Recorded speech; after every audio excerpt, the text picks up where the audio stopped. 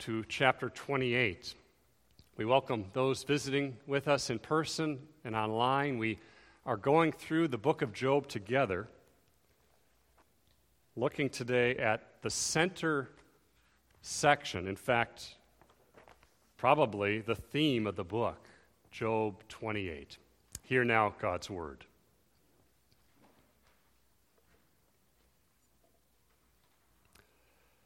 Surely there is a mine for silver and a place for gold that they refine.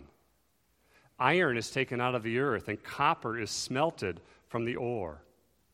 Man puts an end to darkness and searches out to the farthest limit the ore in gloom and deep darkness. He opens shafts in a valley away from where anyone lives. They are forgotten by travelers. They hang in the air, far away from mankind. They swing to and fro. As for the earth, out of it comes bread, but underneath it is turned up as by fire. Its stones are the place of sapphires, and it has dust of gold. That path no bird of prey knows, and the falcon's eye has not seen it. The proud beasts have not trodden it. The lion has not passed over it. Man puts his hand to the flinty rock and overturns mountains by the roots. He cuts out channels in the rocks, and his eye sees every precious thing. He dams up the streams so that they do not trickle, and the thing that is hidden he brings out to light. But where shall wisdom be found? And where is the place of understanding? Man does not know its worth, and it is not found in the land of the living. The deep says, "It's not in me," and the sea says, "It's not with me." It cannot be bought for gold, and silver cannot be weighed as its price. It cannot be valued in the gold of Ophir, in precious onyx or sapphire. Gold and glass cannot equal it, nor can it be exchanged for jewels of fine gold. No mention shall be made of coral or of crystal. The price of wisdom is above pearls. The topaz of Ethiopia cannot equal it, nor can it be valued in pure gold. From where, then, does wisdom come? And where is the place of understanding? It is hidden from the eyes of all living and concealed from the birds of the air.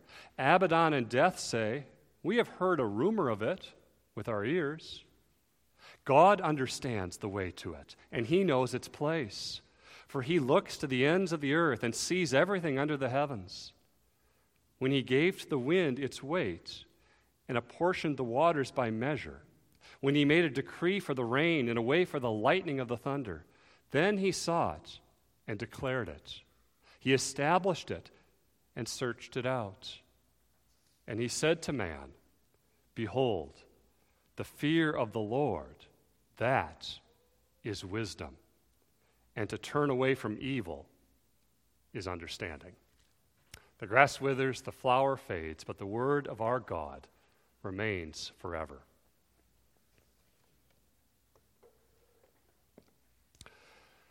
In my first semester at Wheaton College, 1997, I signed up for a class on philosophy. I did not know what I was getting into. Kids, if you take such a class, what is that even about? Adults, philosophy. Well, it's from two Greek words meaning the love of wisdom. And historically, people studied philosophy to increase their understanding of what is good and true and beautiful in life. Now, as you read the Bible, you also see the very important search for wisdom. But it's different in a lot of ways from ancient Greek philosophy. And it's a lot different from the pursuit of just plain old knowledge. As one man says, "Have you ever met someone who knows a lot of information but doesn't use it well?" In some ways, that might describe all of us at times, right? They maybe recite facts to make you inferior to them. Maybe they relish the opportunity to prove you wrong. This can manifest itself in so many different ways. It can really be seen to all of its ugliness in marital arguments, It can be seen in the pride that we have to kind of push ourselves onto someone. And the Bible warns about this. Do you see a man who is wise in his own eyes? There is more hope for a fool than for him. Under the curse of sin, we often twist God-given abilities, including intelligence, for selfish ends. So the Bible, when it talks of wisdom, is talking about something very different than the accumulation of knowledge. What's it talking about? What in particular does this have to do with Job? You might think this seems like an odd chapter. What's going on here? In fact, this is the center chapter of the whole book. Because as Christopher Ashe says, we might think that Job is about arguments and philosophies and debates about suffering, but it's not.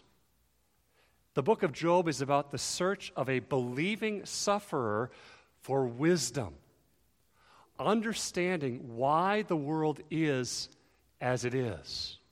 And here in this chapter, Job is reflective. He's measured. Because the question is, how do you persevere in trials? How do you endure when unanswered questions are plaguing your mind? How do you push on, kids, if you're disillusioned and feeling apathetic and agnostic? How do you answer questions when your life's ambitions are shattered and you feel hopeless? How do you press on, young people, when you're faced with choices in life, some of which honor God, some of which don't? The answer is by the Holy Spirit and with wisdom. First, searching for wisdom. Do you remember where we've been? For Job, his life was never the same after that horrible day. His business was ruined. His kids died. He got sick. And earthly speaking, he has nothing left. He stinks. He rots. His suffering throughout this book is showing a suffering that's greater, perhaps, than anyone in history apart from the Lord Jesus. Things have happened to him that are essentially to us incomprehensible. In terms of human wisdom and what people value in life, life has no more meaning to them. As you look back at your own life, you might have a moment or two where you say, life was never the same after that moment. I met this girl, we got married. We had a child. We moved to a new place with a new job. I got the sobering news of cancer. I'm dealing with chronic pain. Life was never the same again, perhaps for some of you after those things. Job laments the day of his birth. Do you remember that? Why am I still alive? And from chapter 4 to 37, it's his friends and he going back and forth answering this question, why am I not dead? Last week, we looked at Job 11 to 14 and 19. And you might wonder, well, what happened to the verses in between? I'm glad you asked. Let's turn to Yogi Berra to find out why. Anybody remember Yogi Berra, the great philosopher, the catcher for the New York Yankees? He had some great quotes. Baseball is 90% mental. The other half is physical. You think, what? Wait a second. Always go to other people's funerals, otherwise they won't come to yours. And he once said of the repetitiveness of life, it's like deja vu all over again. That's Yogi Berra, and that's partly why we jump to Job 28, because the friends and Job keep going over things. It's God's word, it's valuable, but we're not going to continue to exhaust all of those things in those chapters. We are reminded that his friends say, Job, you're suffering because you're not repenting of your sin. God is holy. God must punish all sin. That's true. But then they said, Job, you therefore must have sinned, and if you're wicked, you will live a miserable life like you're living. Do you remember them saying that over and over again? And Job is saying, that's not true. And Job in chapter 28 is saying, the search for wisdom is still ongoing because my friends are not wise. That's not right. We have an intermission. We have a pause. The friends are basically out of steam. Job is reflecting on these things.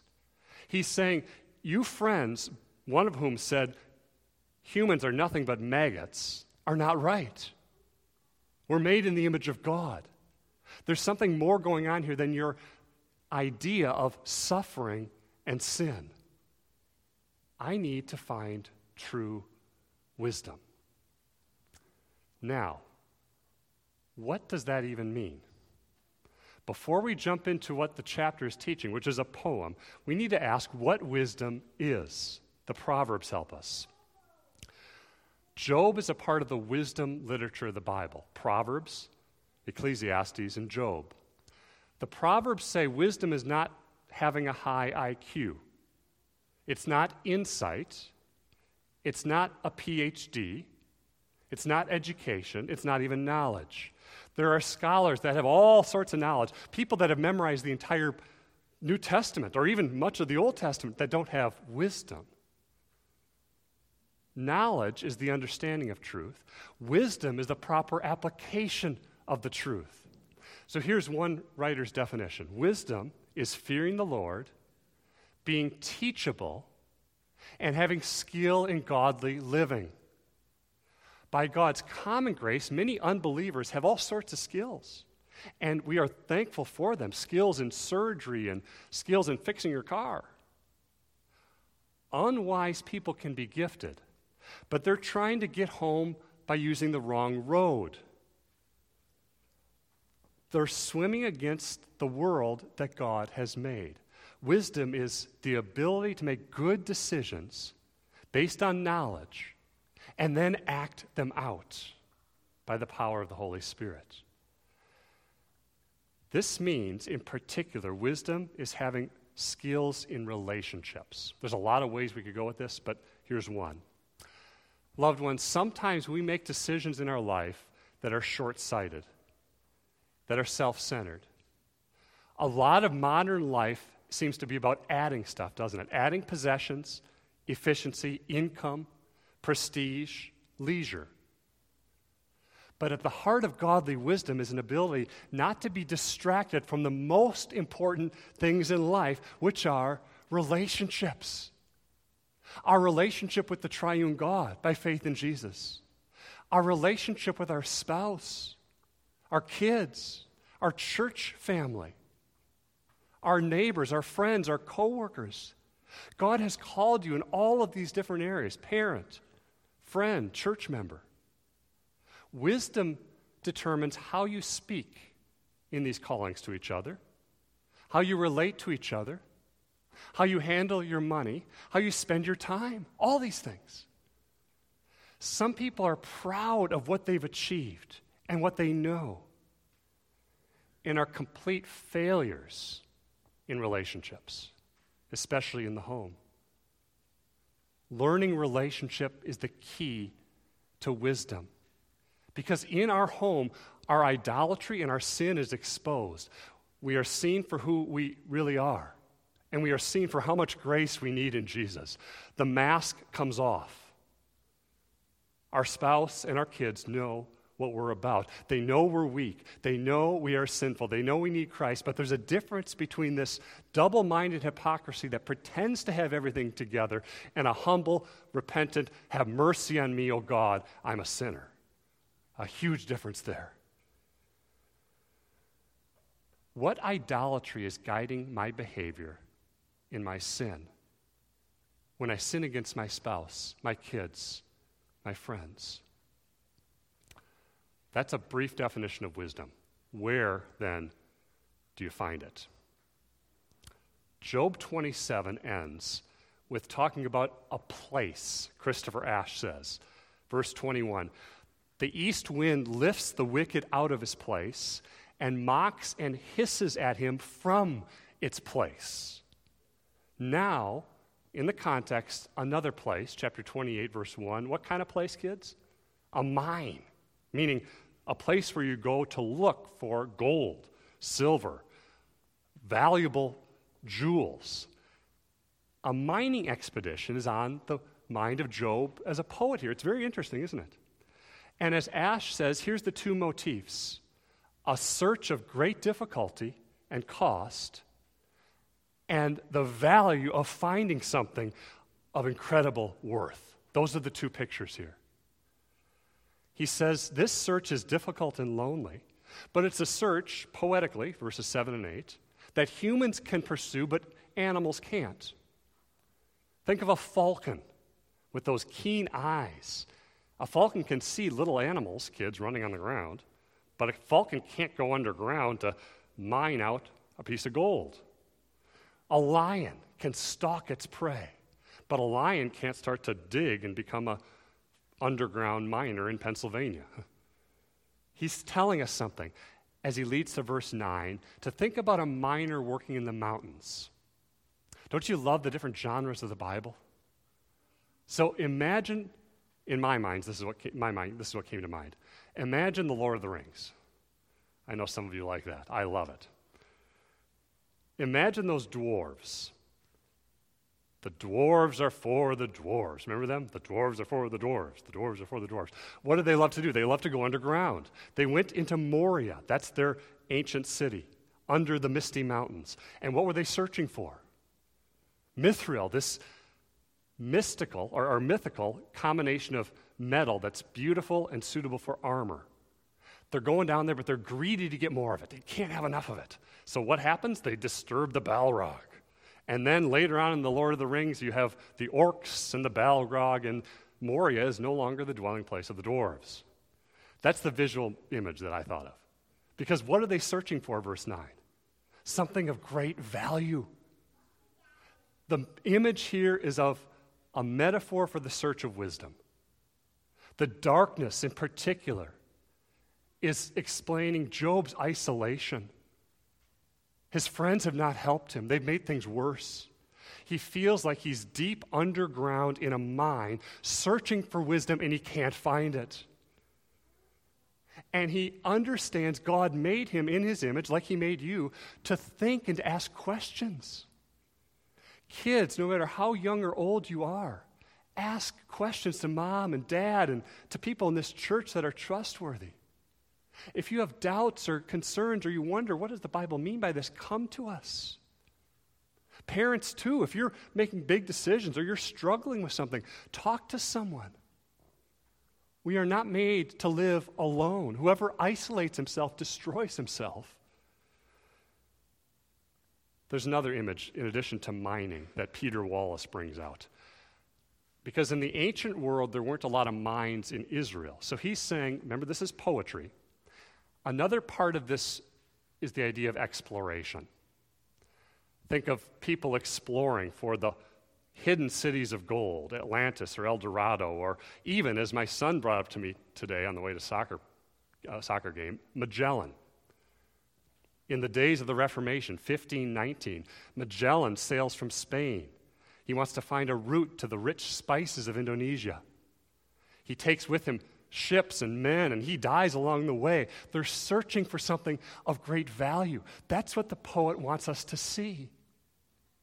And he's bringing in images here that would actually remind us of the promised land. Even though Job takes place way before Moses, even though Job is not an Israelite, the book of Job is written by an Israelite who's pointing us ultimately to the land of promise. How does this apply today? This poem, as Christopher Ash says, celebrates the wonders of human technology, of what we sometimes call know-how. So you're reading this today, you're thinking, I don't really care much about mining, and I don't want to go look for Atlantis. I just want wisdom for living daily life. Here's what Ash says. If Job were writing today, he would talk about skills involved in modern surgery, manned space flight, sending people to space, which is happening. He might talk about skills like Beethoven in composing a symphony, Shakespeare and his poetry, Rembrandt and his paintings, and the greatest of all human discoveries and excellencies and technology and science. And then you'd be left with this question in verse 12. Can wisdom be discovered by the skill and ingenuity of humans? And the answer is a resounding no. Cleverness is not the same as wisdom. Having resources to better our daily lives is not the same as wisdom. And here's where this is so practically relevant to today. Because when human problems come up, what do people want to do? They want to look to science and technology to save us. If only we could live in a way that can perfect this technology, we would be able to live longer and happier lives.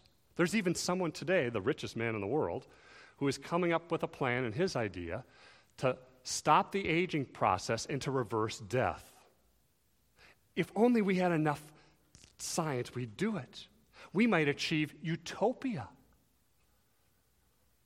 But the question of Job is not know how, but know why.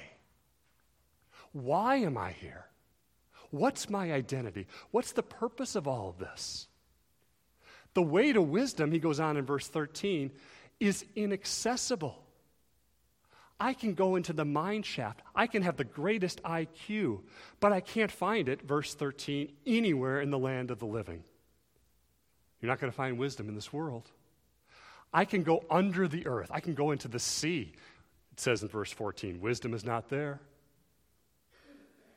I can find the best of gold and silver. I can make the best investments in whatever is going to make the most money. I can get all the riches of the world together, and if I have it all, I cannot buy wisdom. Verse 20, he's back on the ash heap again. I can't find wisdom anywhere in this world. How about, then, in the world of the dead? Derek Thomas says, even if we were to go to the guardians of the most desperate extremes of the world, Abaddon, the angel of the pit, and death, these personified powers, they would say, well, if you press me, I think I might have heard of wisdom once.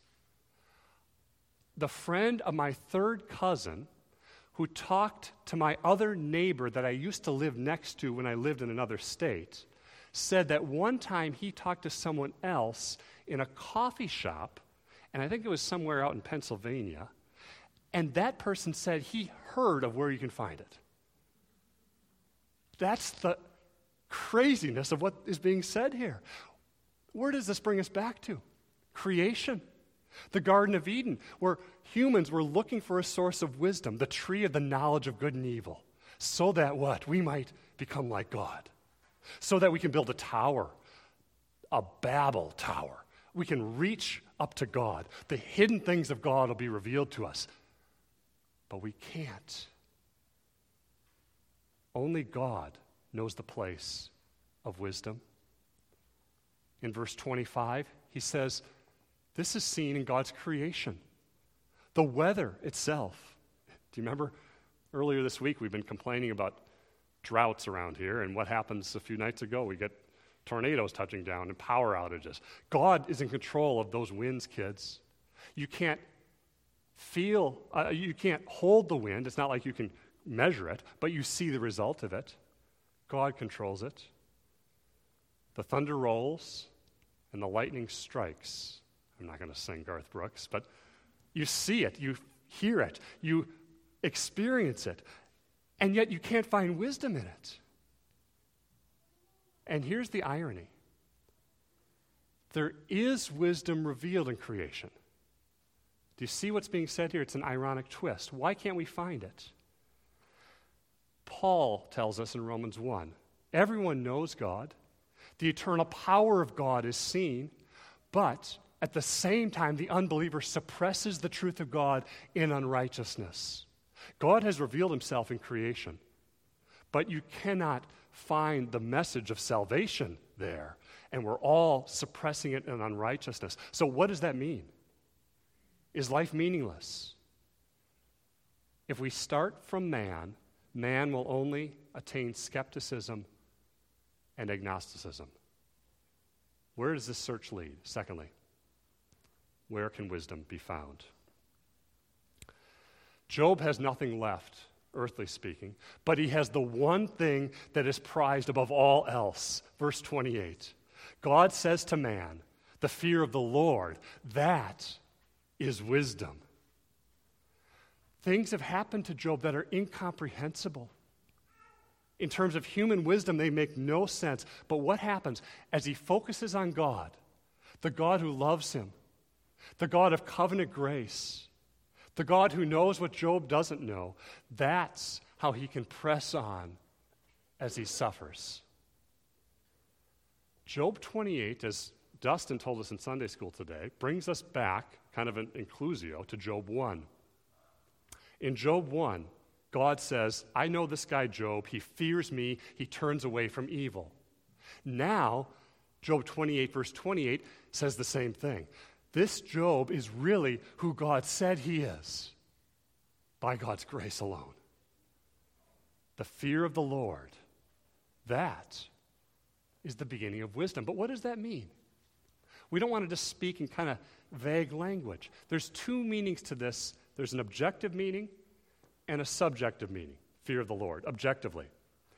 This is God's self-revelation in his law and in his gospel. God is omniscient. That means he's all-knowing, kids. He has infinite knowledge. There's nothing that he does not know or plan or purpose or bring about. Nothing. Past, present, future. Every purpose of God is perfect. God's not in heaven playing a game of cosmic risk, kind of guessing what will happen or responding to what people might do or have done. He's not strategizing his forces. He knows the beginning from the end and everything in between because he is eternal. His wisdom is perfect because he is perfect. He works all things, Ephesians 1, after the counsel of his will. God has perfect knowledge. What do we have? We have the knowledge of God that's been revealed. We are creatures. He is the creator. So to fear God means to seek wisdom where? Where God reveals it. In his word. To fear God is to hear the good news of the gospel preached and then visibly given in the sacraments, baptism and the Lord's Supper. To fear God is to see that he has revealed himself personally. God has revealed himself to us in his Son. Jesus Christ is the wisdom of God. Do you remember the Old Testament, kids? Isaiah 11? As a part of the unfolding covenant of grace that was promised in Genesis 3, that a Savior would come to crush the head of the serpent. This acorn is growing. We learn more about the Messiah to come as we read through the Old Testament. And Isaiah 11 says, the Spirit of the Lord will rest on him. The Spirit of what? Wisdom and understanding. At age 12, some of you kids are around that age, Jesus is in the temple, filled with wisdom, and he grew in wisdom. Incredible. Your perfect Savior grew in wisdom and obedience. Jesus is greater than Solomon in all his wisdom. Colossians says, in Christ are hidden treasures. Doesn't that bring to mind Job? Treasures, mining, searching. In Christ are hidden treasures of wisdom and knowledge. To see the perfect representation of wisdom, we see it in God in the flesh. Paul says that in 1 Corinthians. We read that today as the gospel assurance of forgiveness. Christ crucified. God has made foolish the wisdom of the world, and he's given to us a Savior who dies on a cursed cross. That flips everything upside down, doesn't it? For the Son of God to be born as a human, born of a virgin, born in a manger, without fanfare or pomp or circumstance or castles or gold or silver, to grow up virtually unrecognized. Do you know that, kids? From Jesus' birth until he begins his ministry, about 30 years later, there's the event of him as a boy in the temple. Otherwise, where is he? What's he doing? Well, he's living a perfect life. He's obeying his Father. He's earning your redemption even through all those stages of life. For him to heal and perform miracles. For him to hand over, lay down his life as sinful men, dishonest men, put him on a cross. That defies human wisdom. That goes against everything the world says about how to have a win and be successful. Everything. God's wisdom is seen in the Messiah hanging on a cross, which to the Jews was the most cursed thing imaginable. A criminal, that's who you hang on a cross. How could the Messiah, the all-conquering king, hang on a cross? This is God's foolish wisdom, loved ones. We can't reason ourselves to God. God is out of our reach. There's no wising up to get there. Wisdom is giving up on our own attempts at wisdom as God descends to us. That's grace. That's the message of salvation. Through Christ's objective work, we are reconciled to a holy God. God provides us in Christ with the righteousness he demands. His justice is satisfied. His love and mercy is poured out.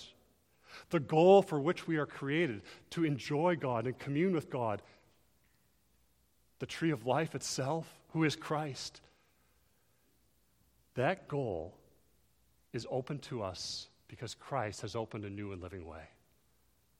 He was broken. He bled. He died. He rose. He sent his Holy Spirit. We have that down payment now.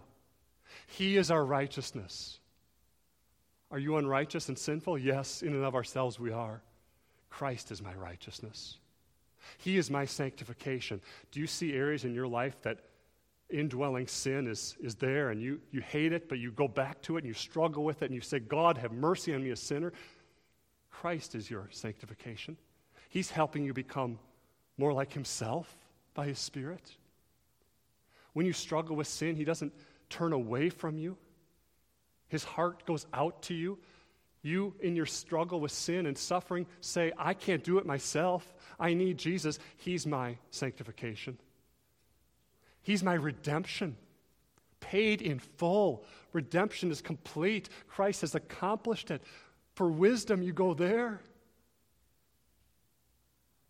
You're stuck in a maze. You feel like, as David Strain says, you're down in the mine. You turn the news on, you think, this is awful. You're feeling afraid of the future. You're guilty over the past. You're paralyzed in the present. Where do I turn? It's not to politics. It's not to the news. It's to Christ, our righteousness, our wisdom, and our redemption. What does that mean subjectively? Objectively, the fear of the Lord is God's revelation. Subjectively, it's our response. So as you trust in Jesus, the fear of the Lord is not a slavish fear. It's faith in Christ. The covenant promises of God are yes and amen in Jesus. And I look to him by faith. I see the wise man, Jesus, dying in the place of a fool like me. I see that he loves me. I look away from myself. I worship him, and then by the Spirit, by grace, you and I begin to grow wise. This is covenantal wisdom. The fear of the Lord, as Ferguson says, kind of defies our understanding. You can't capture it in a bottle. It's another way of saying knowing the Lord, loving the Lord, worshiping and delighting in the Lord. As we grow in the fear of the Lord, we are more and more aware of God's holiness and, at the same time, God's love. God has come near to us in Jesus, and we know him as we fear him, and we fear him as we know him. They go together. We respond to our Father and say, Father, I don't have the ability to fathom the mystery of your providence,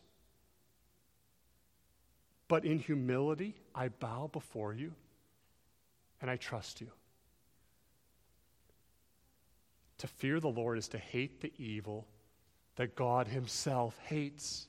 So when I play around with sin, when we think, well, I'm going to sin and that'll make me happy, that'll get this burden off my shoulder, that'll give me the rest, I'm stressed out, I deserve it, I'm not fearing God. I'm not recognizing that God is with me, that Christ loves me, that the Father himself loves me. This is painful, loved ones. To learn the fear of the Lord is death to our narcissistic ego. It's death to our self-assured opinions. As we look up to Jesus in faith, we reach out to each other in love. This helps us as we suffer. That's the context of Job, isn't it? Here's one person. What does the fear of the Lord mean in the presence of suffering? When life is not going as you want. James says, if you lack wisdom, ask God. He gives generously to all. And the context of James 1:5 is suffering. Suffering by itself doesn't produce sanctification. Apart from God's grace and Spirit, suffering can make us very bitter, angry, and self-absorbed. But by God's grace, we look out to each other in love, up to God in faith. And here's the question that Dale Van Dyke asks. In all of this, suffering and wisdom, what do you want from God in your life? Many self-professed Christians say, I want God to make my life work and give me the good life. God's the key for that. I get God, I turn the dial, and it works. So they think that to fear God means keep your nose clean, go to church, live a moral life, and God will bless you with a pain-free life. He'll bless you with success and wealth. It's a deal. I do this, God does that. Van Dyke says, the evidence that this is our view of God is this. How do we respond to loss and tragedy? The degree that our Christian life is about making a deal with God is the degree of bitterness we feel when God, in his sovereign providence, leads us through paths of suffering.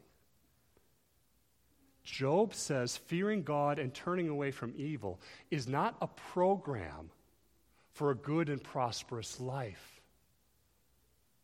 Job teaches us if we trust in God, by faith, we will suffer. But the suffering by the Holy Spirit will deepen our knowledge and love of God. God takes Job to a new level of communion with himself as he suffers.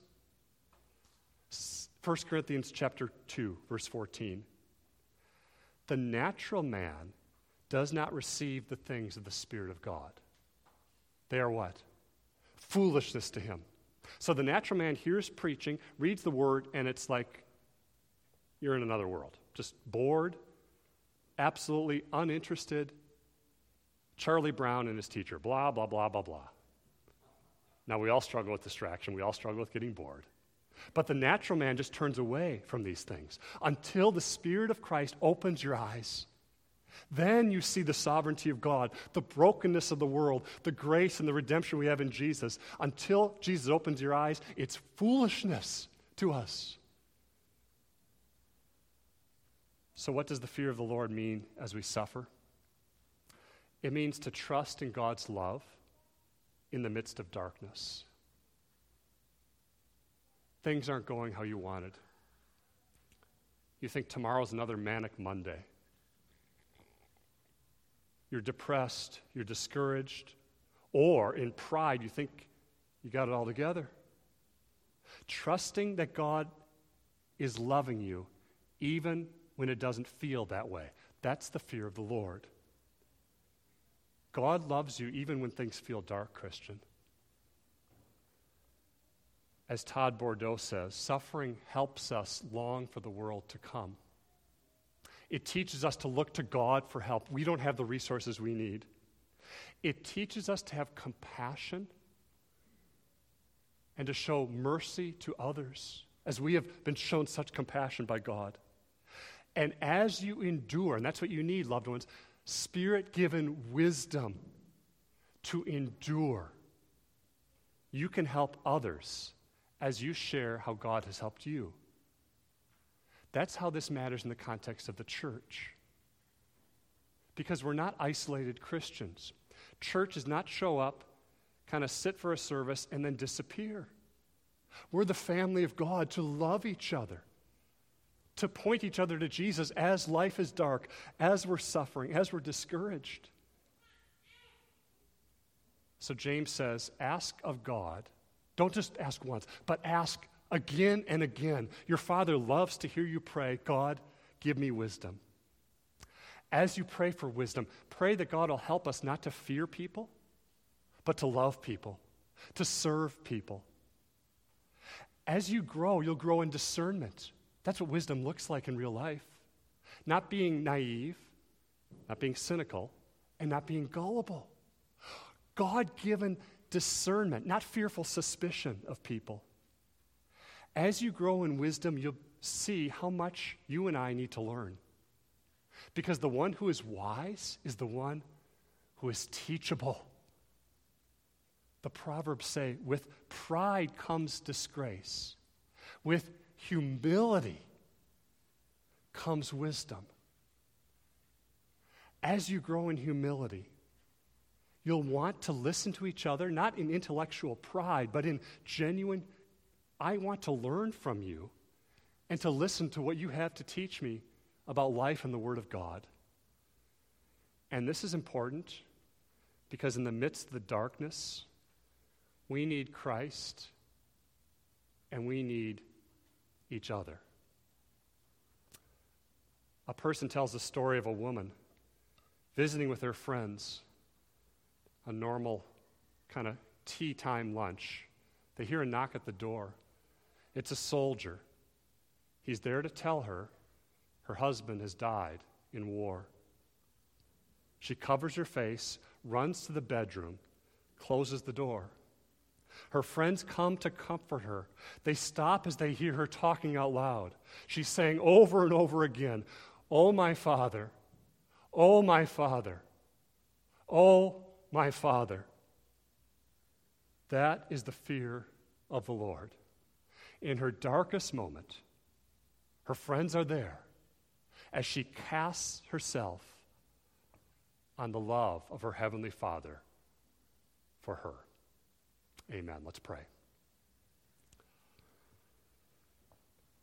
Father, we bow before you today.